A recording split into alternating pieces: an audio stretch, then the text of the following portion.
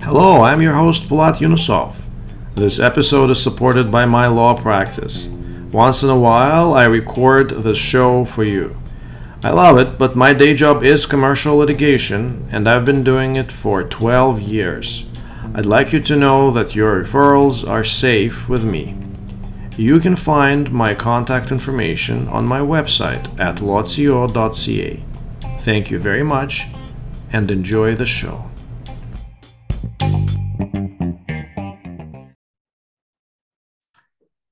Hello, welcome to another episode of the Yunusov Question. And my guest today is Trish Callon, Senior Vice President and General Counsel at Sun Life Financial Canada. Hello, Trish. Good morning, Polat. It's really good to have you. You probably already know that I always start with the roots. I always start with where you come from because that's what people want to know. Yeah. And my traditional question now is, are you originally from Toronto? I am not. I grew up in northwestern Ontario. I'm from Thunder Bay. Thunder Bay. You're from the Thunder Bay crowd. The Thunder Bay crowd. I know That's quite right. a few people from from Northern Ontario. I used to think that Muskoka was Northern Ontario. But then my friends educated me, and then I realized not even close. You have to drive a little bit further, like by 20 hours further. It's true. It's a long drive from Toronto. Yeah. Yes, it's very interesting. So Northern Ontario, what is it like growing up in Thunder Bay and then ending up basically one of the top 5 legal leaders in the country? So explain your origins. Who were your parents? How did you grow up? What was it like? Sure. Thanks for asking. So I come from quite a large family. I'm one of 8 children, 7 girls and 1 boy, and I'm the youngest of in my family. And so growing up in Thunder Bay was fantastic in the sense that we had a lot of freedom, spent a lot of time outdoors. There was always lots of activity with a family that large. My mom stayed at home, but was very involved in the community, did a lot of, volunteer work. And as, her family grew and she had more time, she really got involved in the community in terms of, sitting on boards. So demonstrated for me, the importance of community involvement. And my father was a lawyer, so he was an engineer, and then he was in the war, and then came back from World War II, and they were offering free tuition for people who had been in the war to go to law school. And so he took advantage of that opportunity, went to Osgoode. And then both of my parents were from northwestern Ontario, different places, Timmins and North Bay. But when my father graduated, he and my mother got in the car with, I'm not sure how many kids there were at that time, but probably 3 or 4, and drove all around northwestern Ontario to find the best place for my father to open up his practice. And they landed on Thunder Bay, which at the time there were 2 cities, Port Arthur and Fort William. They amalgamated in 1970 and became Thunder Bay. But at that time, they chose Port Arthur. They thought it was a good place for my father to start his practice and to raise a family. And so my father had his own practice. And as is the case with many lawyers who operate in small communities, he did different types of law. He didn't specialize really. He did quite a bit of family law. He did criminal law, commercial contract type stuff. But in his practice of family law, he mostly represented women who were separating or divorcing from their partners. And the observation that he made in that work is that, women were often very financially vulnerable. Not only did they not understand finances, either because their husband, hadn't shared it with them, or they hadn't kind of had the time or inclination to engage in it, but they also, they weren't earning an income on their own. They were totally reliant on their spouse for their financial security. And so one of the, um, you know, lessons really from my father, and one of the things that he and my mother stressed a lot was having financial security. I remember my father saying to me and to all of my siblings, but especially because he had 7 girls, you can't depend on anyone else for your financial security. You need to, do that yourself. And he saw an education as the way to do that. You get a good education, and then you can get a good job, and then you can be, financially secure. So that's one lesson that I had, from a very young age. So I always knew that I was going to be pursuing some kind of higher education with the means of, getting a good job. And then they also had another rule, which is that it was expected that we were all going to pursue post-secondary education, but that we were not going to do that in Thunder Bay, that they wanted us to go somewhere else, experience, something else. So sort of the two things that I remember, in terms of, the learnings from my parents were, financial security, and you need to kind of go out and forge your own path. And, I was interested in the law from a very young age, mostly because my father worked a lot. And I figured, well, it must be pretty interesting if he's working all the time. He would come home for dinner. I remember it very clearly. He would come home for dinner. We'd have dinner at 6 o'clock. We'd all be sitting around the table. And we'd have a conversation as calm as that can be, with like 7 or 8 kids around the table. It was always pretty chaotic. We'd have dinner, he'd go upstairs and he'd have a short nap, and then he'd go back to the office until 10 or 11 at night. So I figured, well, it must be pretty interesting if he's putting in those long hours. So I was very interested in a legal career from a very young age.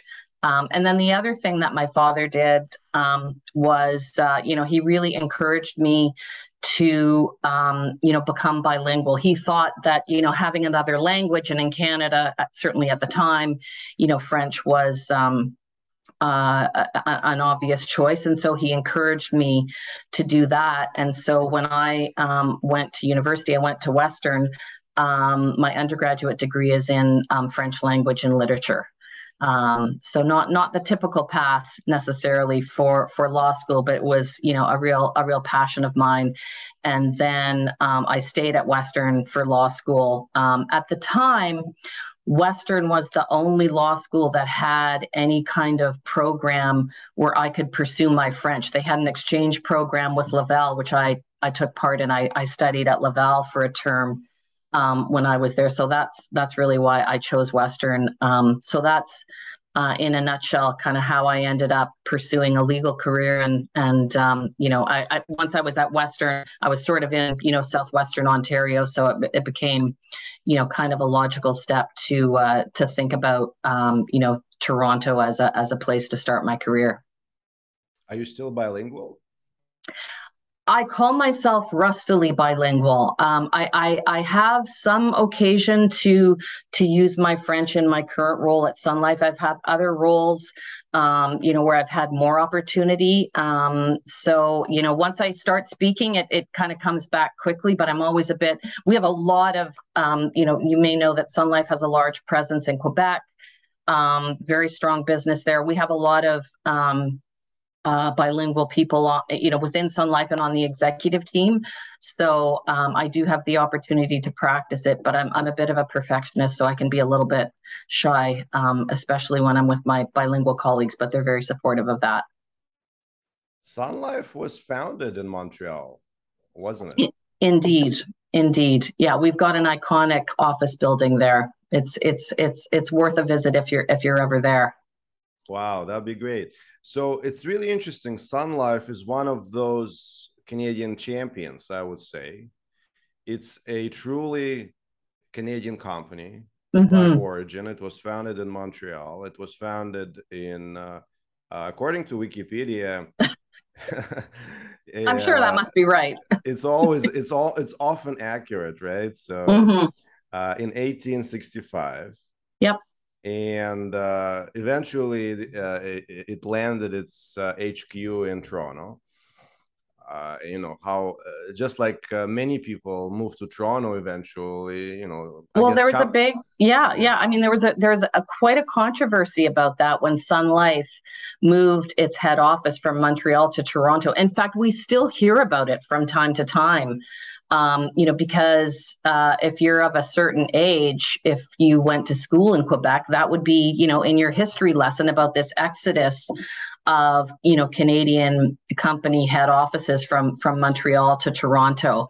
But I would say that our president of Sun Life Canada is Jacques Goulet, who himself is from Quebec, from Shawinigan, and under his leadership and the very strong Quebec leadership team that we have, we've really kind of established ourselves as a force in the Quebec market, and kind of left that a little bit challenging history behind. So I'm sure you're familiar with Sun Life's corporate structure. This is a given. You're the general counsel. You're taking care of that. So on your LinkedIn profile, you are a senior VP and general counsel of Sun Life Financial Canada. Right. This is what it says, right? So, right. And then there's also a reference to Sun Life Financial Inc. Mm-hmm. Right. So is there any difference? Is it the same organization? Is Sun Life Financial Canada a business name for Sun Life Financial Inc.? So Sun Life Financial Inc. is the top public company. And then underneath that, as you can imagine, there are a number of different subsidiaries. Sun Life Assurance Company of Canada is the Canadian insurance company. And so I'm general counsel for Sun Life's Canadian business. And then I have counterparts in Asia. There's a general counsel in the US. There is a chief compliance officer globally who's part of the senior legal leadership team.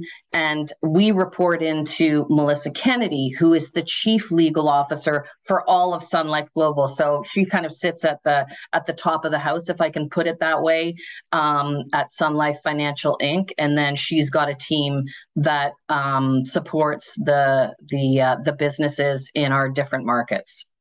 So the businesses that operate in different markets, are they substantially similar in the nature of their business, or are there significant differences between, let's say, the US market, the Canadian market, the Asian market?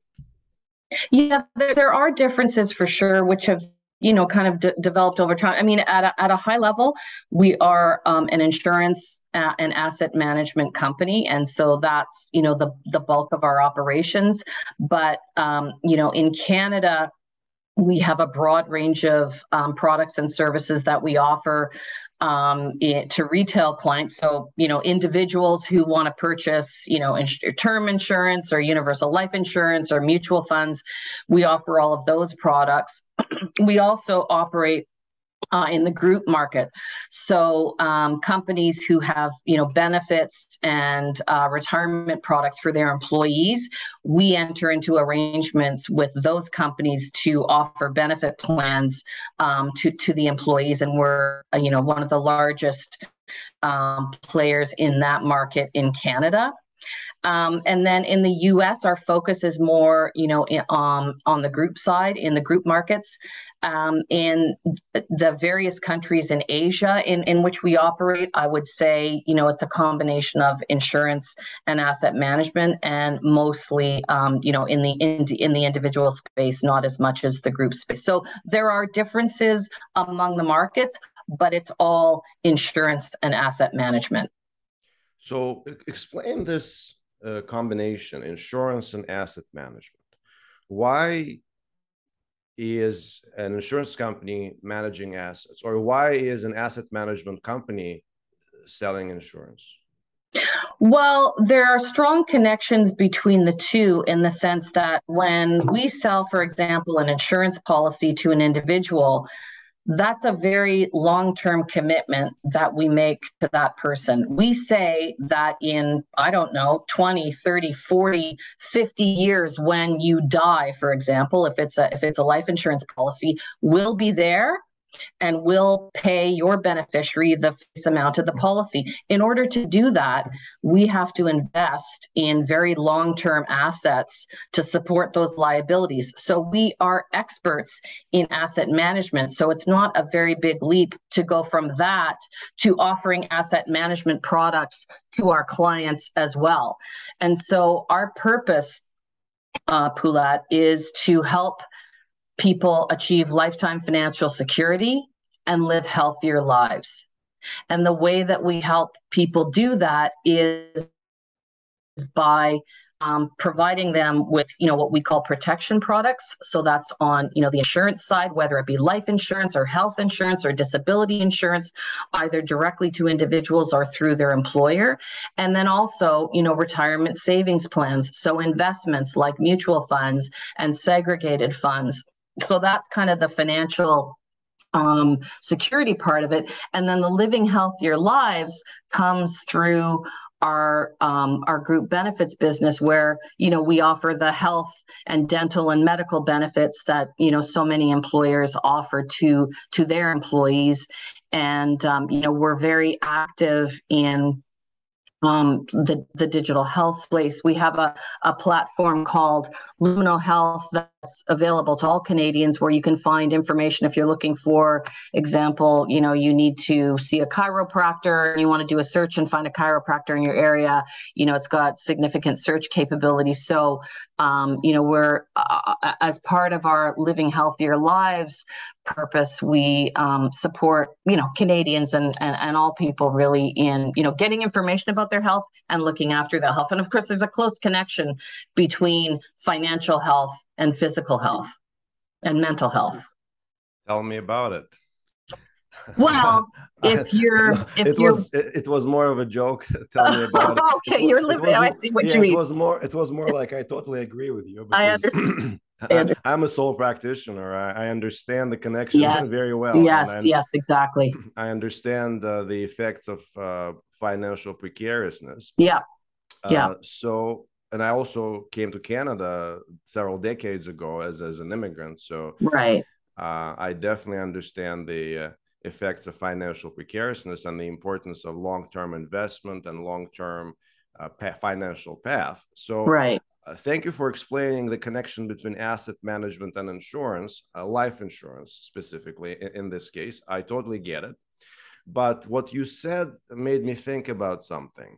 Mm-hmm. I ponder, if I may put it this way, insurance on a regular basis. Okay. Both professionally, because I'm a litigator and I'm involved in insurance claims sometimes, and personally, because I have some insurance policies. Mm-hmm. I drive, so I must have car insurance. Right. I have my home insurance, so on and so forth.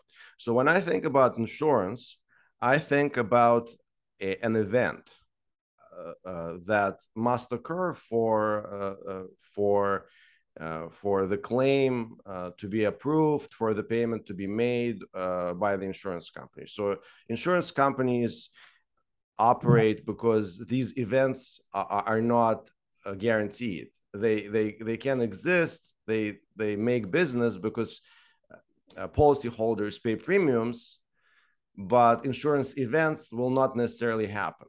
Right. It totally makes sense. It's completely fair. That's the gamble part of this whole infrastructure. Society needs this infrastructure. It's pooling of resources to compensate victims of these events, right? Mm-hmm. But these events are nothing but certain. Motor vehicle accidents, for example, right? Or injuries and things like that. So, but life insurance strikes me as sui generis. It strikes me as something very unique. There is nothing uncertain about death. Mm-hmm. I mean, I'm yet to meet or hear about a person who didn't die. True. Yet we call it insurance. So, do you think there is some kind of disconnect here between life insurance and other types of insurance? Or do you think life insurance is just a name for what truly is asset management or wealth management? and this name is used for regulatory purposes, for example. Could you shed some light on this, or am I just off base and I just don't understand it? No, I don't think you're off base at all. There's so much terminology that has been around for a long time. And, it's something that we as an organization work very hard at. I'm a huge champion of plain language.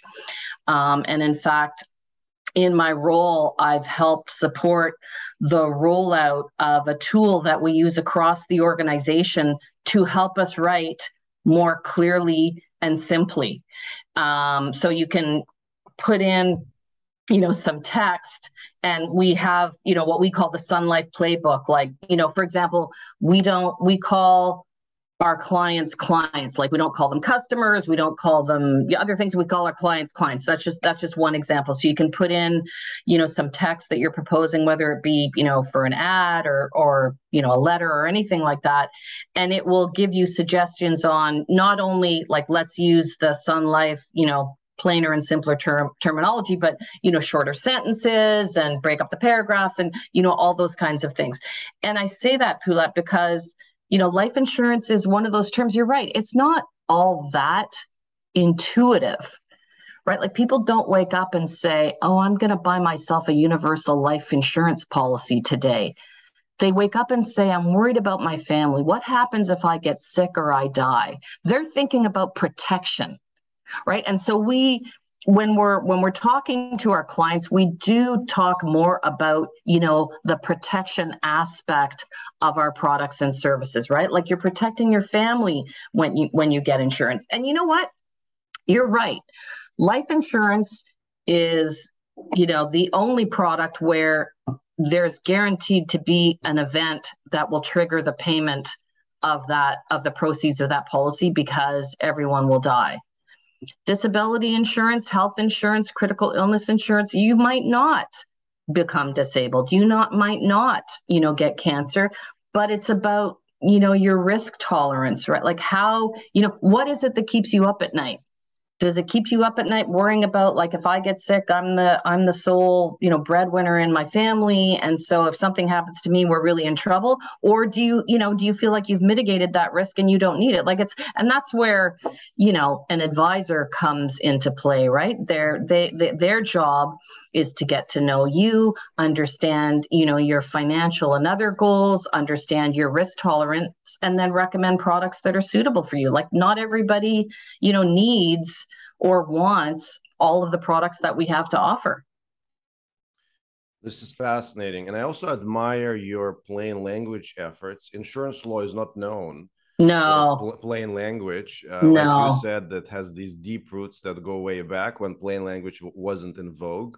Yeah. I really admire your efforts. And you made me think about Caroline Mandel, one of the guests of my show. She was counsel to the Court of Appeal, to judges of the Court of Appeal, and now one of the leading communication, technical writing, and plain language experts in Canada, right. I think. So she was a guest on the show also, and we talked about plain language. And it really is heartwarming to know that people at your level who have this influence and respect champion plain language, because as a lawyer, I can tell you plain language makes a huge difference. And I'm really thankful to you for leading those efforts.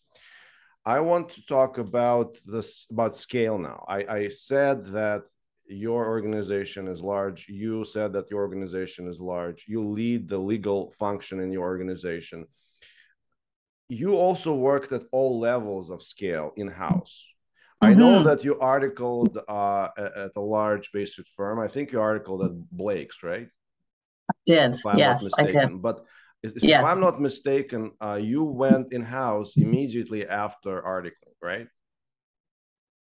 No, I didn't. No. I didn't. No, I stayed. Do you want me to tell the shortened version of my story? Yes, let's do it. Absolutely. Okay. So when I was in law school, I thought I wanted to be a litigator. I thought that was going to be my path. But I also thought, you know what, I should really explore different areas of law. And so the way that I thought I would best do that is by articling at a large firm where I know they had a rotation system, and you would, spend a few months in litigation, a few months in corporate, kind of work your way around the different areas of the firm. So that was my goal, to get a position, an articling position at a large firm, which I did. I articled at Blake's, and I was hired back. And but in my articles, in my litigation rotation, I did not like it at all. I had a very bad experience. I was asked to go and argue a motion in front of a master who was, in my view, he was not a very nice person. There was some yelling involved, and I walked away from that thinking, you know what, I don't need to do that ever again. And also, as I observed the various litigation files that I was working on, they were going on for years. Like, they just like it, to me, it seemed there all this procedure and process, and like, when are we going to resolve this? And then I did a corporate rotation where, it was much more transaction based. And I thought, okay, this is for me. You know what? We'll sell you the shares. We'll take the money, do the closing book. You're done. Check it off on your list, and you move on to the next thing. That's a little more suited to the way that I like to operate. So that was good because, I discovered that what I really was more interested in was corporate and securities law. And so I worked in the financial services group at Blake's. I worked in the securities group at Blake's. And, while I liked it and I learned a lot, and I'm glad I stayed as long as I did, maybe sort of 2 years in, I was starting to think, I don't know if this is where I want to be forever. And I don't think I could have said it this way at the time, but now that I've spent as long as I have in-house, I think what I was feeling was far away from the action, because, the decisions were being made in another room on the deal. And then I was, because at that point I was very junior. So I was at, the very other end of the spectrum, working on the closing documents, getting it done, but not really hearing, what's the strategy, what are our objectives, all of those things. I was, papering the deal, but not really involved in it. So I felt far away from that. And I didn't feel, that, and it's not that it was, a bad culture at Blake's at all. I was treated well. I had great, kind of mentors and teachers, but I also kind of didn't feel like it was, there was a really strong culture of teamwork. Like, yes, develop young lawyers, but still, partners were, the way that lawyers are paid, it's not necessarily conducive to teamwork in the same way that, the way that I'm paid at Sun Life, my fortunes rise and fall with the fortunes of the company. I say that what keeps the president of Sun Life Canada awake at night keeps me awake at night. I'm completely aligned and completely engaged and completely accountable for, all the business strategy and the advice that I give. I see it through. But way back, when I was a second or third year lawyer at Blake's, I don't think I could have put it that way. But what happened was, just as I was starting to think, maybe I'll look around, I got a call from the managing partner, who asked me if I would do a big favor for the firm and take a secondment at CIBC. CIBC was one of Blake's largest clients at the time, and they had a lawyer on their team who was going off on a parental leave, and they needed someone to fill in. And I said, sure, I'd love to.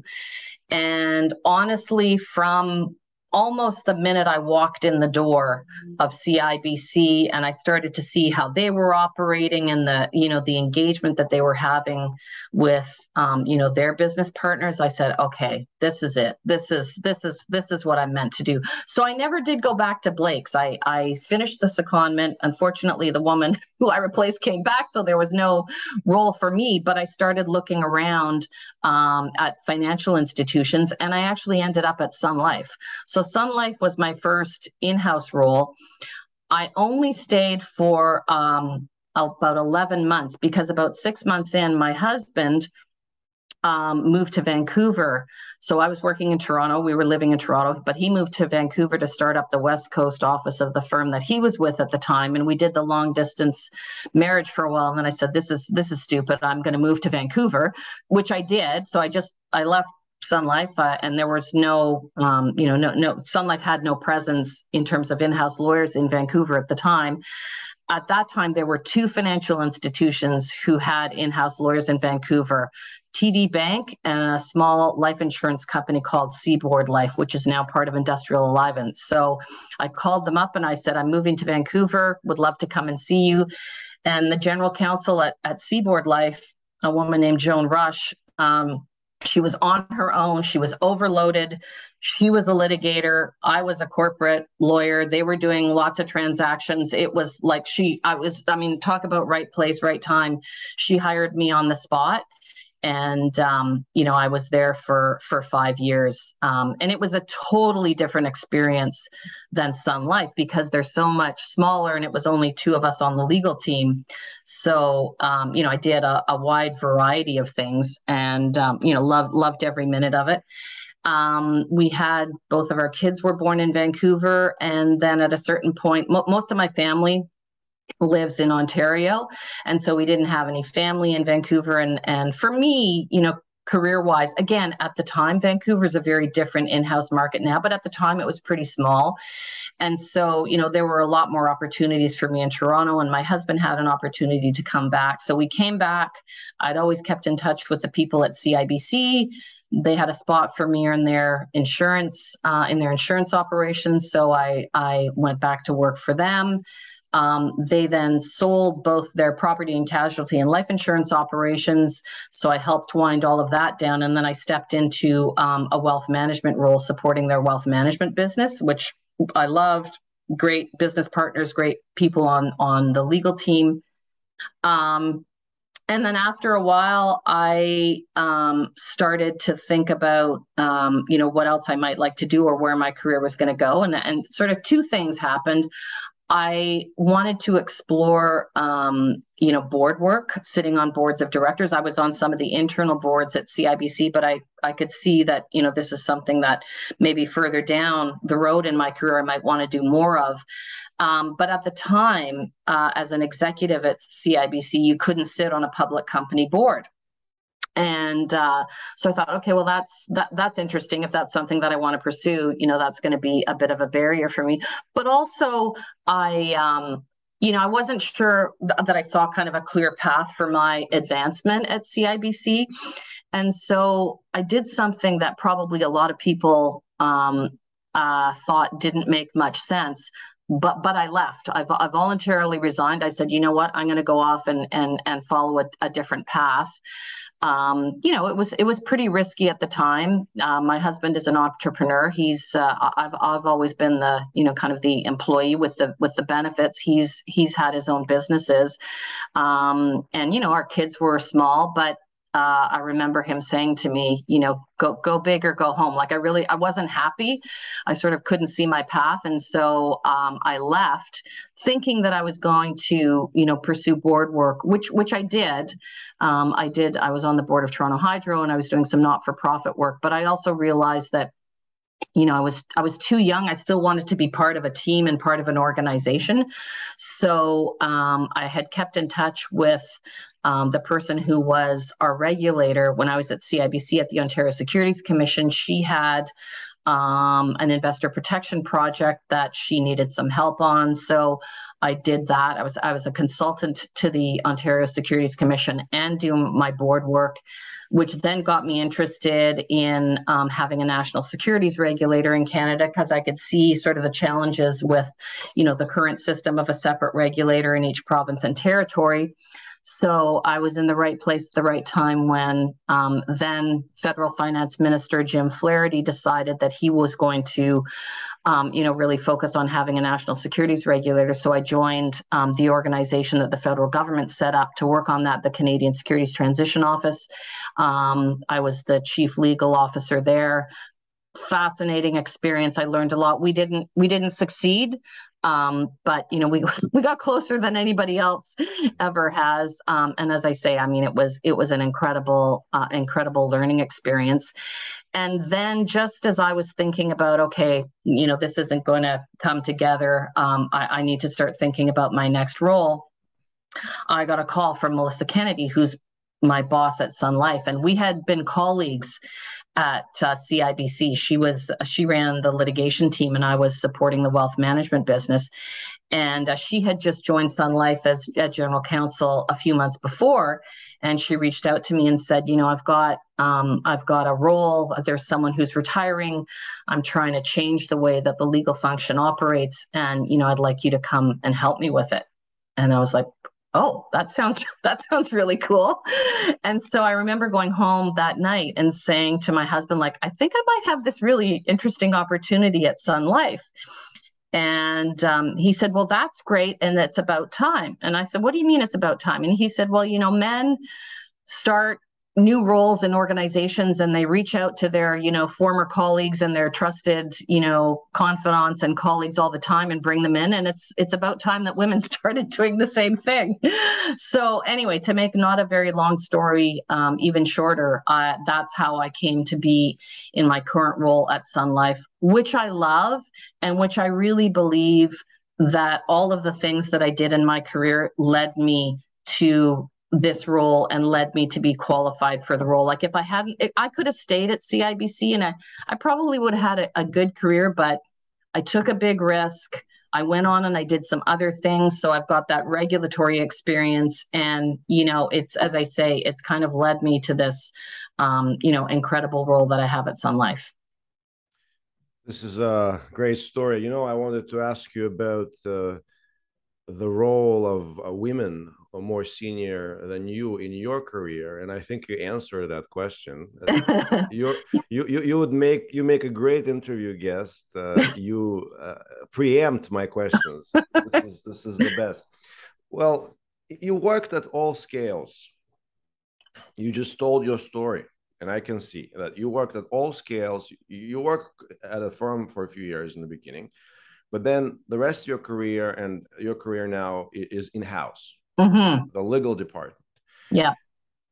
Please tell me how your day-to-day work evolved from the lowest rungs to where you are now. Yeah. Do you even draft anything today? Do you even do any law? Is it mostly a business role? Do you just push outside counsel around, right? So how did your role evolve from the beginning to its condition now, its state now? Yeah, I mean, it's a really interesting question, Paulette. When I first started in-house in the roles that I would have, I would say it was more similar to the work that I was doing in private practice, with the exception that there was a much closer connection with the business, right? Like you're sitting around the table when they're having discussions about, let's issue this new product or we're dealing with this regulatory issue, because the way that the legal team at Sun Life operates, so I'm a member of the Canadian executive team. So I sit at that table with Jacques Goulet and, the rest of the Canadian executive team. And then I've got, vice presidents who report to me and they have people who report to them and so on.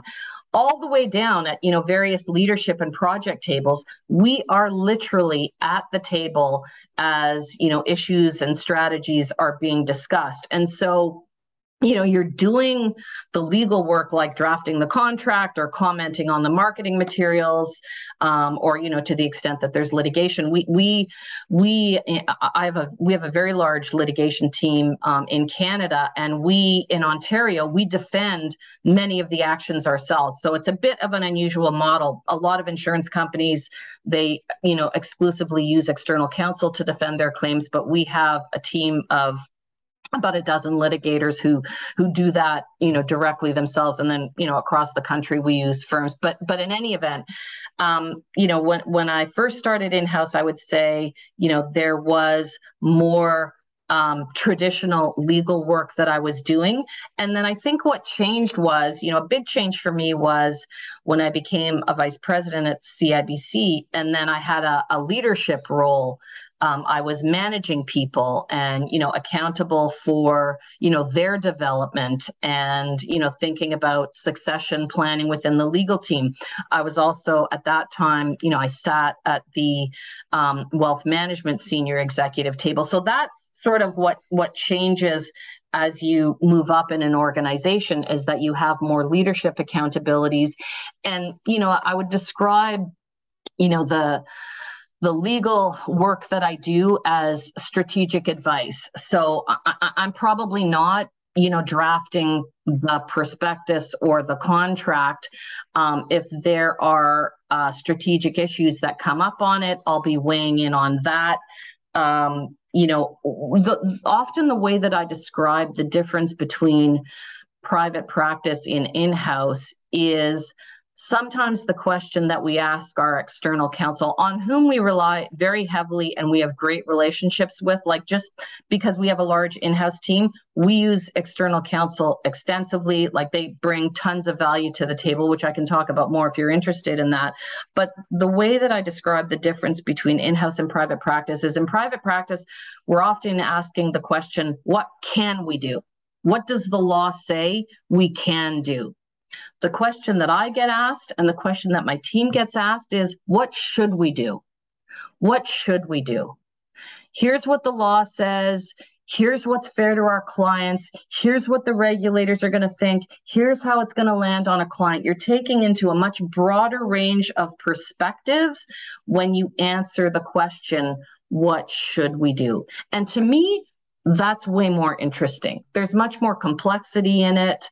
You're informed by, the organization's risk appetite, our strategy, what are we trying to achieve? But that's the difference. And so, I spend my time on those kinds of things and a lot of time on leadership and succession planning. After you and I are done, I'm spending an hour with my leadership team talking about our top talent. What are our development plans for them? How are we going to retain them? How are we going to keep them engaged? Do they see a path? It's one of the reasons why I joined Sun Life. We have an incredible focus on talent. We take it really, really seriously. We don't manufacture anything physical, not chairs, not tables, not, nothing. We have products and services. Our biggest resource is our people. And so I spend a lot of time on those kinds of issues. When you talked about how you landed the role at Sun Life, your current one, you mentioned that the mandate was to reimagine the legal department. So I wanted to talk about innovation. Sure. In your legal department or in legal departments in large organizations in general, because of course you have the scope, you have the view from where you are to be able to talk about that. So, and there are several issues here in the 10 or 15 minutes remaining. I was hoping we could just hop over those issues. Sure. And you're the kind of guest I could talk to for 5 hours, but you're very kind. I have to return you to your senior management team in 15 minutes. So I understand that. But so my first question is about resolving insurance claims.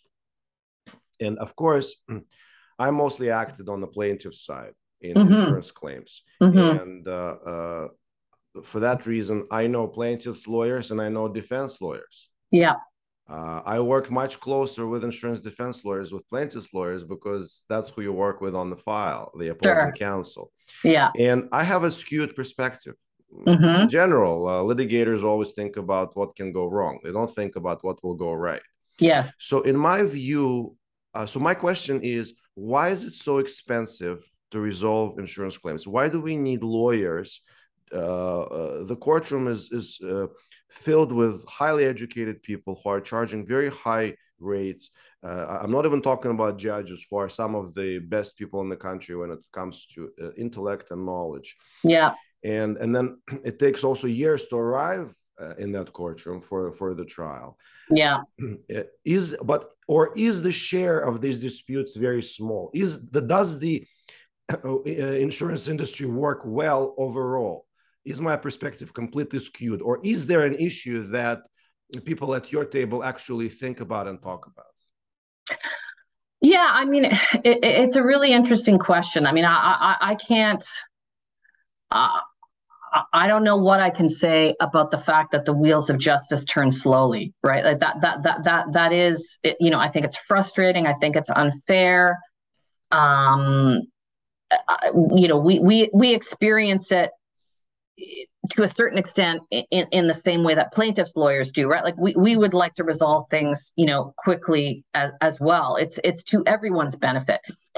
And if I could speak for a moment about, you know, a lot of the litigation that we do are disability lawsuits. So someone is experiencing, you know, some kind of serious health event. And so as much as we can, we try to move quickly and we try to, you know, prevent a lawsuit in the first place. We have what we think is a very fair and transparent you know, appeals process, so that people, if people disagree with our decision, they can come to us and, you know, appeal that. And sometimes, you know, those matters are resolved, you know, at that stage. If it's not resolved to their satisfaction and they feel that they need to, you know, bring a lawsuit, then of course, you know, we'll defend it.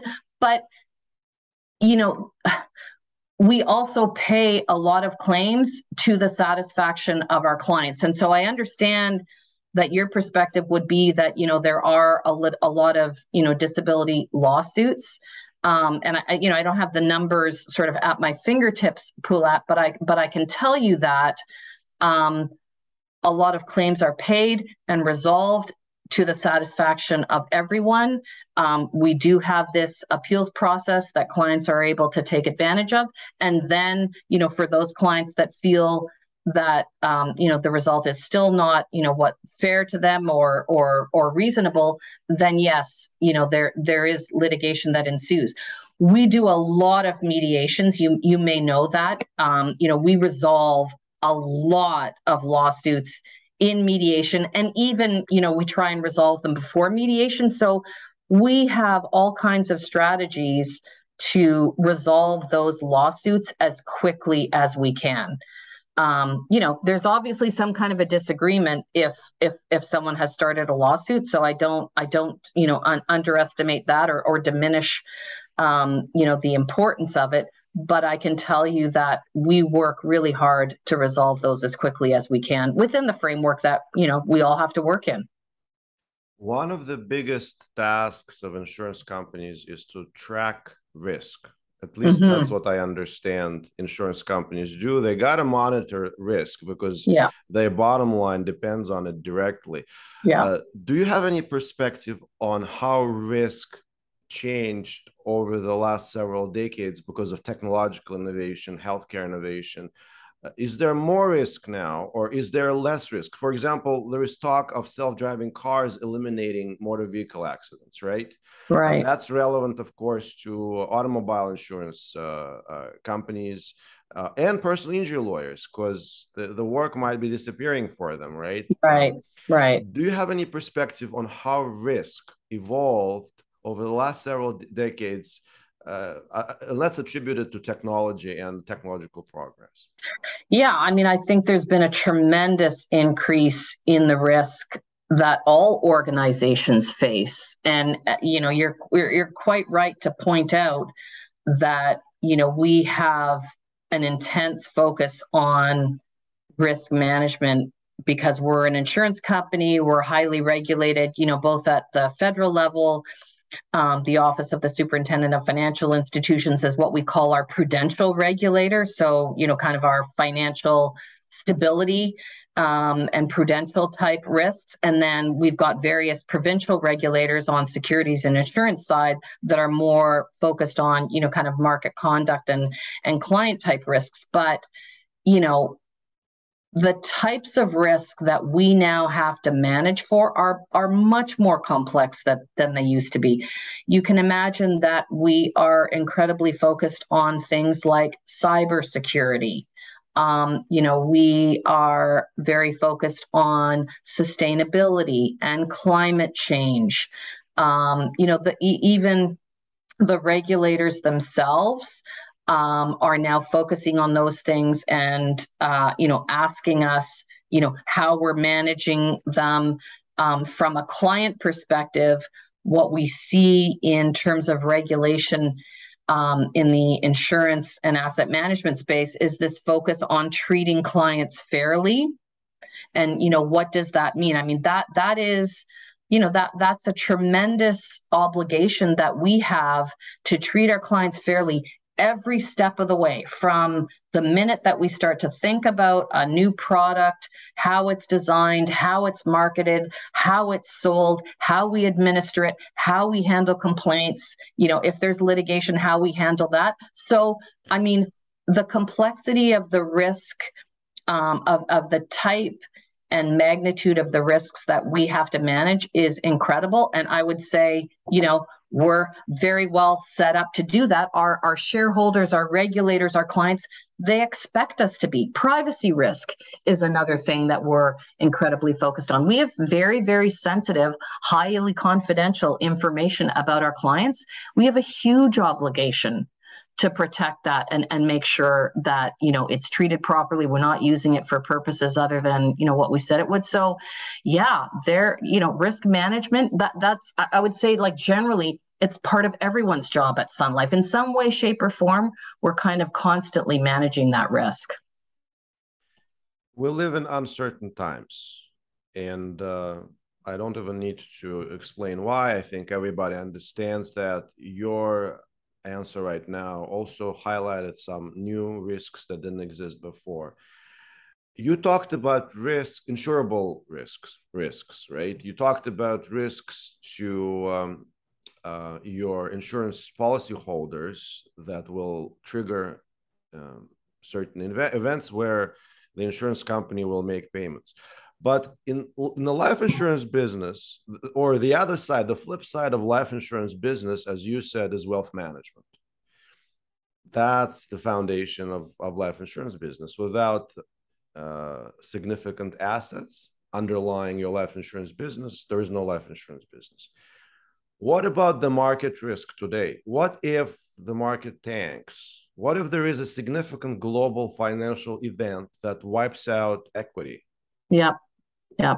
What steps is your company taking in that direction? What is the thinking? What is the discussion at your table about? Yeah, I think, and I want to be clear, I'm not an investment expert. We certainly talk about, that kind of risk at the Canadian executive table, at the executive table, at our board table. So obviously it's a huge area of focus. What I would say at a high level, Paulette, is that, we are a well-diversified company.